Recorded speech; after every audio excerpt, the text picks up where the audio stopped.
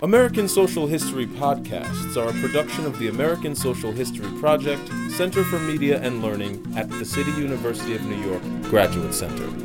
This talk was given to New York City teachers as part of a professional development seminar at the Graduate Center. Okay, I'm really happy to be here this morning. This is a fun subject to talk about, and it's also one that's particularly timely since the questions of how you interpret the Constitution, which really didn't exist when I was in college, at the dawn of time 40 years ago, are now really front and center.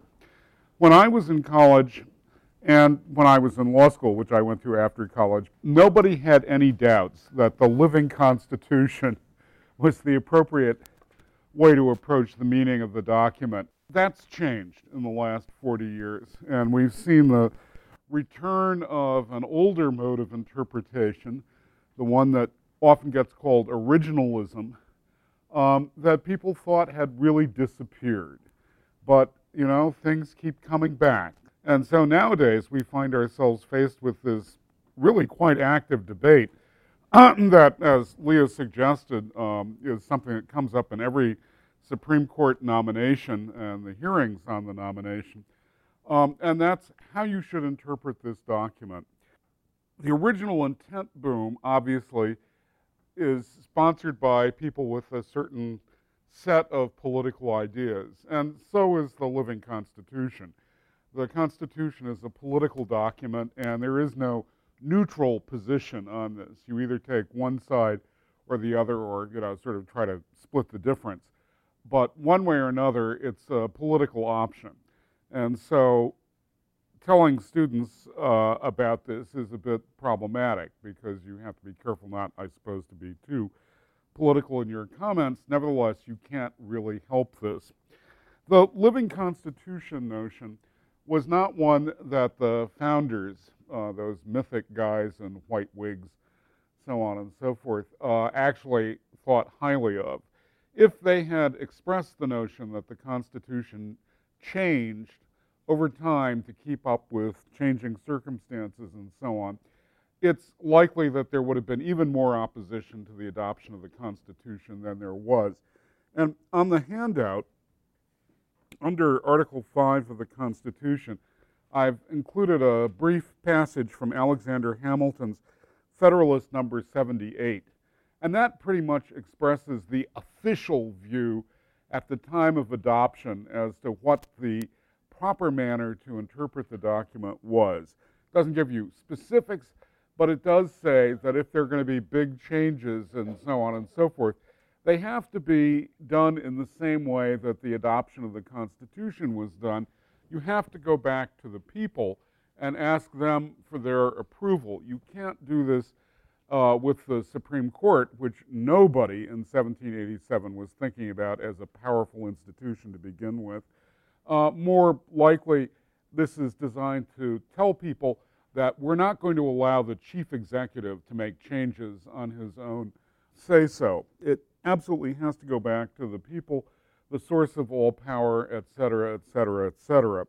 Now, Alexander Hamilton is a man who says one thing one year and another thing the next year. And when Alexander Hamilton actually acquired power as Secretary of the Treasury after 1789, he did things that led many people to wonder whether he was actually changing the Constitution on his own say-so. And his willingness to read the Constitution loosely, this is this old difference between strict construction and loose construction, his willingness to read the Constitution loosely suggested that he was perfectly prepared to twist the document, and I use that term in quotation marks, twist the document in any way his policy objectives required. So even among the founders, the notion that there was one, sort of standard principle that they would apply and they'd stick to it is really open to question. And while Hamilton's line in Federalist 78 was actually useful in the ratification campaign, it wasn't necessarily the one that people stuck with. The next quotation comes from John Marshall's decision in McCulloch against Maryland, an 1819 case involving the constitutionality of the Second Bank of the United States. And that was an issue that had been up and down all over the place since the chartering of the First Bank of the United States in 1791. At the end of the opinion, John Marshall says, "We must never forget that it is a constitution we are expounding. This provision is made in a constitution intended to endure for ages to come and consequently to be adapted to the various crises of human affairs." And this statement by John Marshall in 1819, which legal scholars would refer to as dictum, it's not something that's necessary to decide the case. It's a kind of comment along the way that he's making. He's throwing out these big ideas, so on. This statement by John Marshall is, in effect, the sort of classic point of origin of the notion of the living Constitution. This idea that the Constitution is adapted to the various crises of human affairs, so that as times change, as things come up and so on, the Constitution is capable of meeting those challenges because it's interpreted in ways that are responsive. It's not confined to, just exactly what people thought originally. And so Marshall, who was very big on the Constitution, obviously, and big on the Union and big on the United States, is giving you this vision of a charter that's capable of growing and changing over time. And that's the quotation, those two lines from Marshall are the quotations that people always quote when they're talking about the living Constitution. A constitution we are expounding, meaning that the Constitution is not just a legal contract, as other people would argue.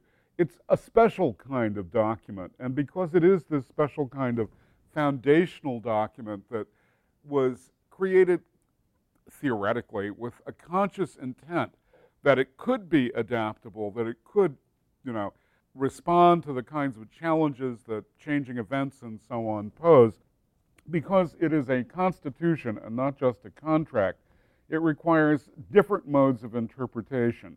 If you interpret the Constitution as a simple contract, then you have to find out what the original intent of the parties was, and the meaning of the contract is limited by the intent of the people who joined in the contract. But a Constitution is not necessarily that kind of a document, is what Marshall is hinting at here. Well, not just hinting, saying here. And so it requires this more expansive mode of interpretation. 100 years after John Marshall, Oliver Wendell Holmes, in a case called Missouri against Holland in 1920, also had things to say about this issue. Missouri against Holland it's not a case that you probably have ever heard of, but it's actually very important. It's about treaties. And in this case, it was a treaty involving the protection of migratory birds, which, doesn't sound like it's a big deal, but was actually something much on people's mind. There had been several attempts to get legislation through Congress, and the Supreme Court hadn't looked favorably on it because it seemed to go outside the Commerce Clause and so on. So finally, the migratory bird fanciers got the government to sign a treaty with the Canadians about protecting these waterfowl and other things that were flying around up there and didn't locate themselves solely in one state. And people, after Holmes's decision in Missouri against Holland, have always worried that the very expansive reading of the treaty power here could mean ultimately that if the government wanted to, it could sign a treaty that would abolish most human rights and various other kinds of things like that. To people of a later date, this seems like, some people at any rate, this seems like a frightening decision. But at any rate, Holmes says, with regard to that, we may add that when we are dealing with words that also are a constituent act, so it's this notion of Constitution as a special kind of document, like the Constitution of the United States, we must realize that they have been called into life, being the development of which could not have been foreseen completely, right? So it had to make provisions for things that couldn't be anticipated, could not have been foreseen completely by the most gifted of its begetters. So even the fanciest founders like James Madison and so on couldn't have foreseen what the Constitution would be required to do, the situations it would be required to meet. It was enough for them to realize or to hope that they had created an organism. It has taken a century and has cost their successors much sweat and blood to preserve that they created. To preserve that they created a nation. That somehow doesn't sound right. I may have left out a word. Anyway, the case before us must be considered in the light of our whole experience and not merely in that of what was said 100 years ago. So history, not just 1787, but the history of 1787, 1865, 1900, so on and so forth, has to be taken into account, says Holmes. The treaty in question does not convene any prohibitory words to be found in the Constitution. So what Holmes is saying is that, it has to be specifically prohibited in order for it to be unconstitutional if, in fact, our changing times and understanding and so on require a somewhat different approach from the one the founders took. Unless the founders absolutely forbade something, it's not a problem. And believe me, the founders were worried about a lot of things, but they weren't worried about migratory birds. No one imagined in 1787 that the United States would be signing treaties about that kind of thing. It's just, conservation laws were not on their minds. But Holmes says the Constitution is capable of reaching those situations and allowing for that kind of development. And that, in some ways, is probably the most elaborate statement in a Supreme Court decision of just what the living Constitution might be. There are a number of reasons, and I'll go over some of these briefly with you, why this living Constitution notion is not only, one would almost imagine a little too obvious. I mean, come on. But why the contrary notion, originalism, really doesn't work very well. And some of these are a little more technical than might have occurred to you. It's not just that an originalist reading confines us to 1787 and, we couldn't cope with that in the world of 2010. And believe me, if we really went back to 1787, we wouldn't probably have a standing army, so on and so forth. Almost everything that goes on today that even the most conservative of Republicans was not in the minds of the founders. Things have changed that much.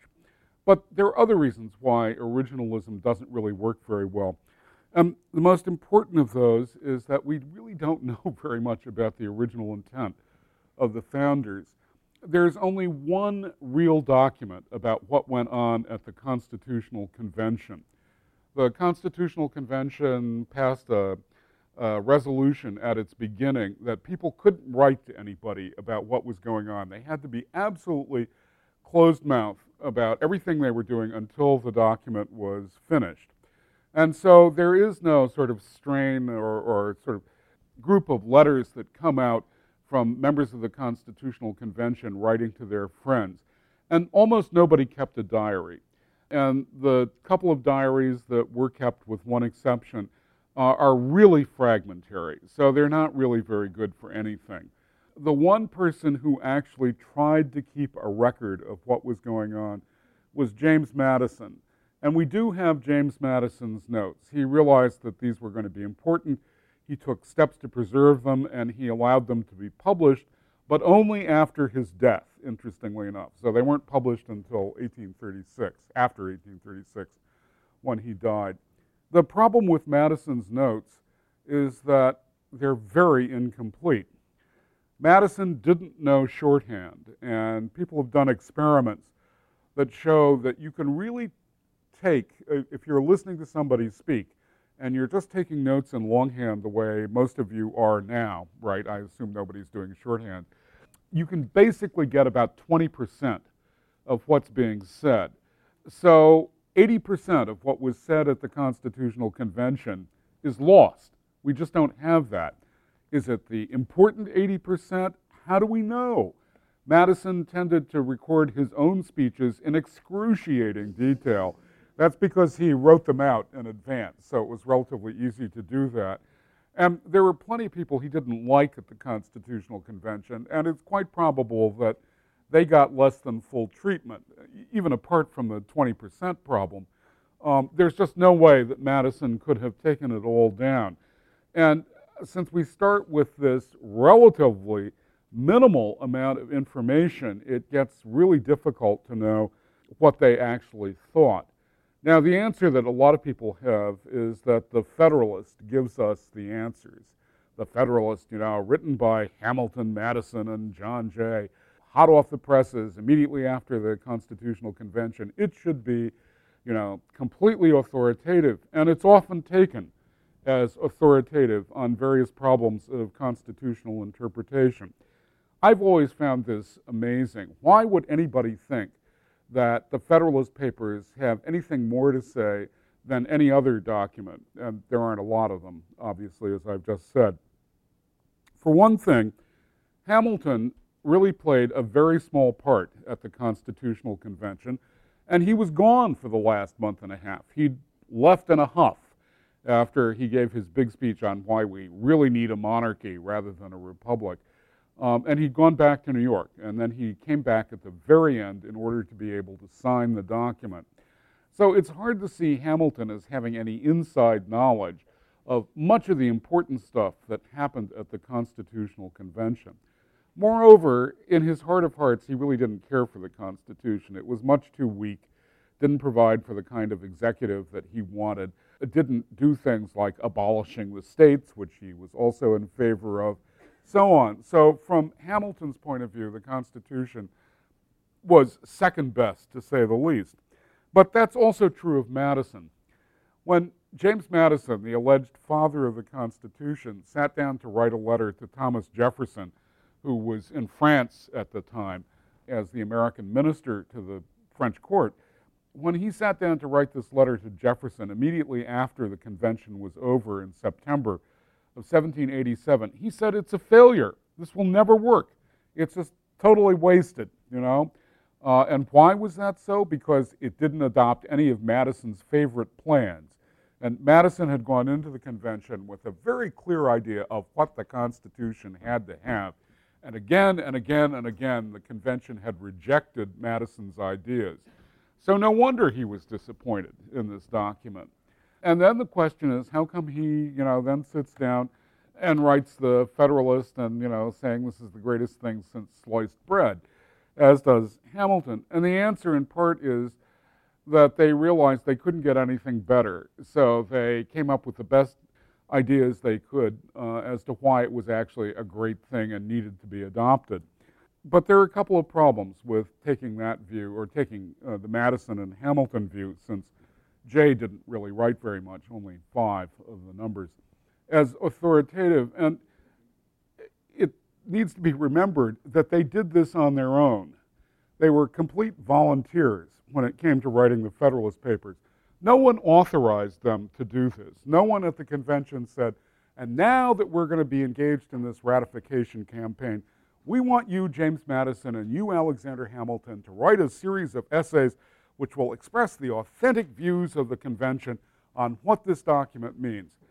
They took this on themselves. And while they may not be wrong about many things, there was no authorization to do this. So there's no sense in which it could be described as an authorized and authentic exposition of what the Constitution means. The other point to remember is that Madison not only changed his ideas in 1787 when he decided, well, we can't get anything better, so I'm going to, work hard on this, getting it adopted and so on.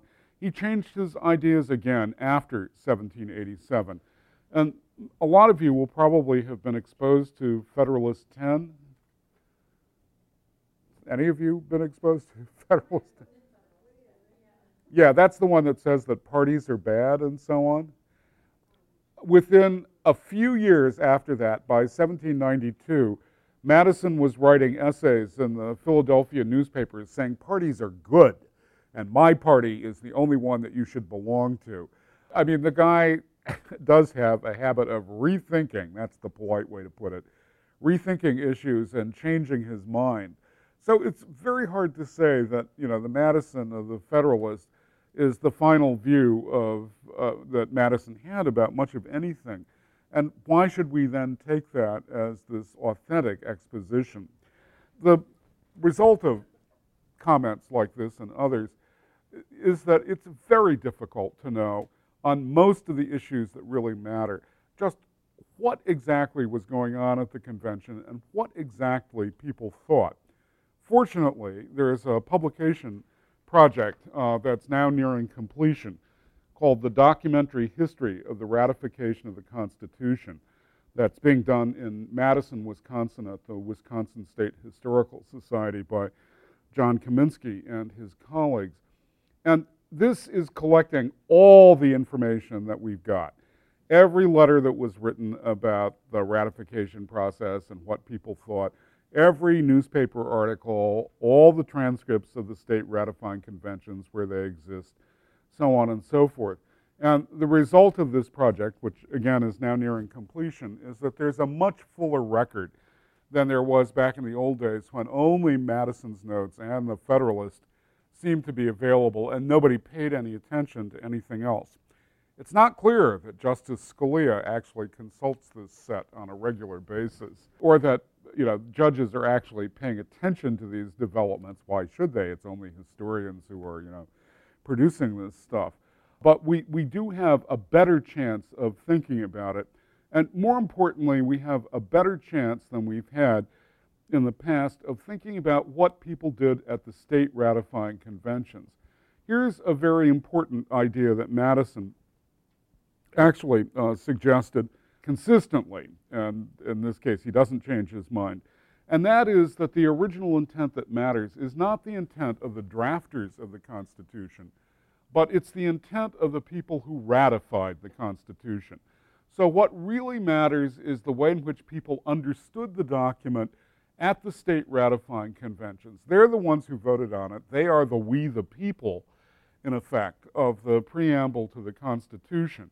And if they understood something in a certain way, or they were assured that such and such was the proper interpretation, then, at least according to Madison and some other people, that's more important than what was actually said at the Constitutional Convention. Because if we're just talking about some ideas that people had at the convention and that they never really expressed and so on and so forth, so all those secret meanings were adopted by people without knowing about them, and that's what's actually supposed to bind us 220 some years later. That's a really iffy kind of idea, and Madison, even back in the early 1800s, recognized that, which is why he insisted on the ratifying conventions as the key. You were just doing the 13th, 14th, and 15th Amendments, and if this is a problem with the Constitution of 1787, it's even more so a problem with the 13th, 14th, and 15th Amendments. Most of the argumentation about what the amendments mean, especially the 14th Amendment, derives from the congressional debates and what was said in the Senate and so on and the House. And it doesn't really address the question of what people at the state ratifying conventions thought about this document. So today, for example, there is a debate, which is rather lively in some circles, about whether the natural-born citizens provision of the 14th Amendment includes people who are the children of illegal aliens. And depending on, this will strike you as too bizarre for words, but depending on how you read a comma and what you think that comma means, in a statement that Senator Howard of Michigan issued in the middle of the debates in the Senate about the 14th Amendment, you can come up with a case that says that the amendment was not intended to cover the children of illegal aliens. The Supreme Court has never held that that's the case, and it's unlikely now. I think that's really an issue despite present concerns that's been settled by a course of practice over the last 100 and some years. So I'm not sure that even if we agreed that strange comma in Senator Howard's speech has any meaning, we'd go back to the previous position of, or at least the alleged position of Senator Howard, that illegal aliens or the children of illegal aliens don't count. But there are those kinds of problems out there, and nobody knows what the state ratifying conventions had to say about who was the natural-born citizen subject of the 14th Amendment. Those questions have really not been explored at all, and so the whole history of the 14th Amendment is something that's sort of out there. When Brown against Board of Education, which is an excellent example of a living constitution in practice, was being decided, the justices were really worried about what the 14th Amendment had to say about school segregation, and they had an awful lot of legal research done on this issue.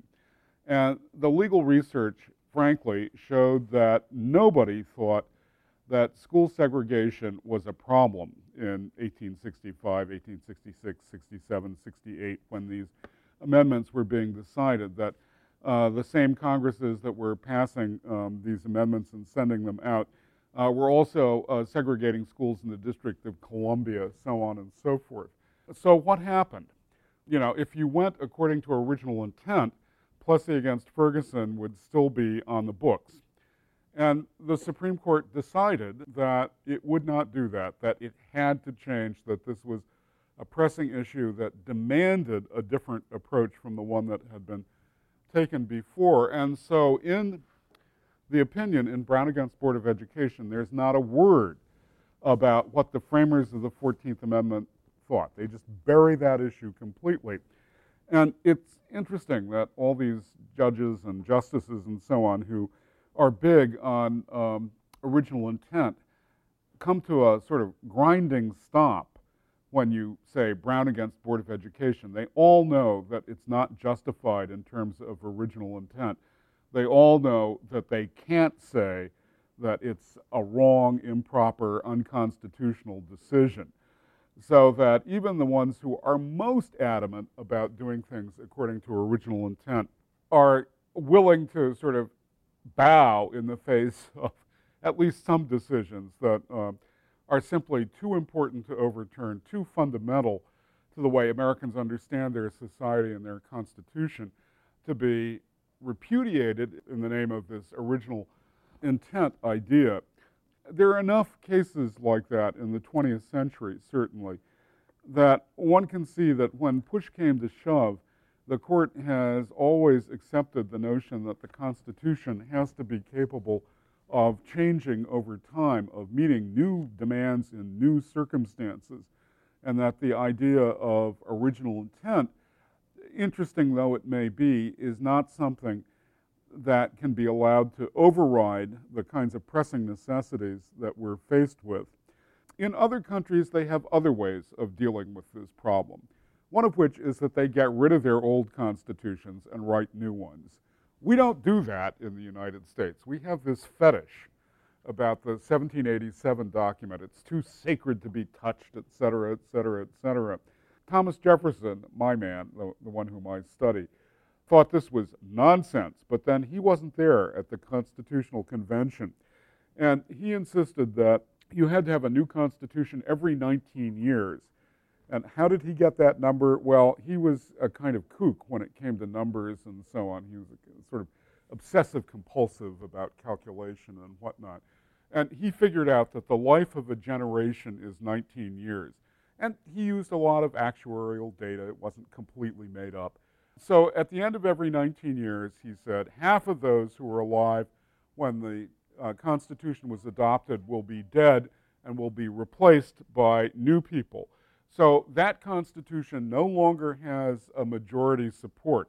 You have to actively approve the Constitution for it to be legitimate, according to Jefferson.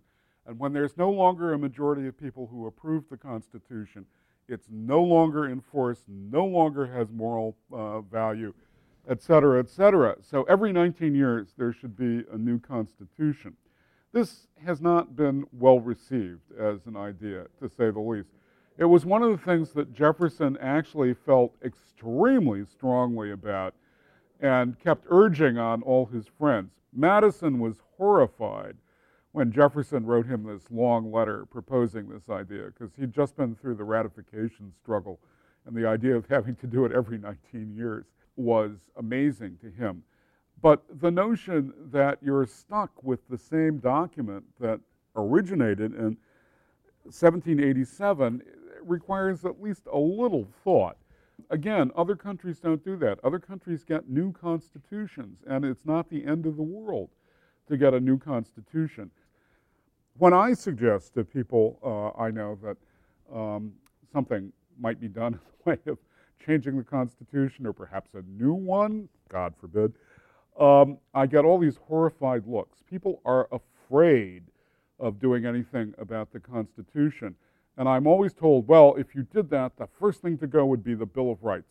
No one would ever agree on the Bill of Rights again. If we don't stick with what we've got, we're going to lose it forever. And that's an interesting statement. It always comes from people like me who are academics and so on, and have quite strong feelings about these issues. That they're afraid of democracy in a very interesting kind of way. They don't trust people, which is why there's so much reluctance to think about the possibility of constitutional change through a popular means in this country. And that's a rather sad thing, I tend to think. The country was not founded on the notion that you couldn't do these things. It may have become that way over time for various reasons, but it does mean that we've lost something in our notion of what popular sovereignty means and what the role of the people in government is if we're not willing to trust the people with making these kinds of decisions. You could argue that, there are too many people now. It's, you can't really do this with, the hundreds of millions of Americans that we have. And yet I'm not sure whether that's true. I'm not even sure that new technological devices of, electronic sort would make a more vibrant national conversation possible on these subjects. And it's certainly the case that people have ideas about these things. You see this on the web all the time.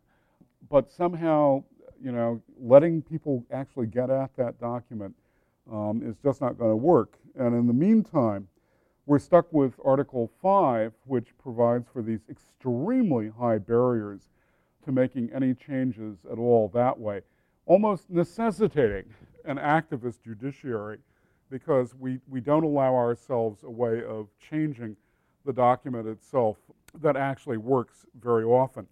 I heard Justice Scalia talk a couple of years ago at the Columbia Law School, and one of the interesting points he made, and he's one of those people who is willing to make any interesting point that pops into his mind. One of the interesting points he made was how easy it was for a tiny minority of people to block a constitutional amendment, because all you need is a majority in one house of a state legislature, and that will block that state from ratifying. So let's take New York, where the Senate is now in the hands of the Republicans and the Assembly is in the hands of the Democrats. All you would need, say, to use something as an example, would be for the Republicans in the state Senate to say no, which would be like two more than the Democrats in the state Senate. And that small group of people could block, say, the ERA or something like that from being approved, even though all those people who voted for all those other members of the legislature were all in favor of it. And that is, troubling. That means that the chances for constitutional change in the amendment way are very few and far between. The 27th Amendment, some of you may know, right? What's the 27th Amendment? Yeah. Okay, when was that amendment proposed? Yeah. Yeah, no, it was proposed with the other amendments in the Bill of Rights in 1789. And it's just hung out there, waiting for enough states to ratify.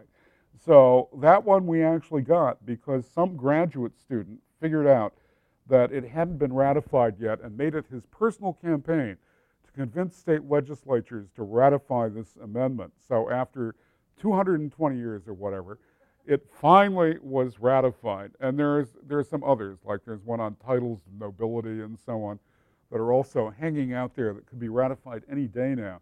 But meanwhile, amendments that actually have some importance, like ERA and so on, died on the vine because amendments are now provided with deadlines. You have to ratify by X or it's no longer valid. And the fact that that kind of amendment, which actually reflects a lot of social changes and social movements in the past 30 years, couldn't get through, and this nonsense about raising salaries and so on could, says a lot about what the possibilities of constitutional change through the amendment process are.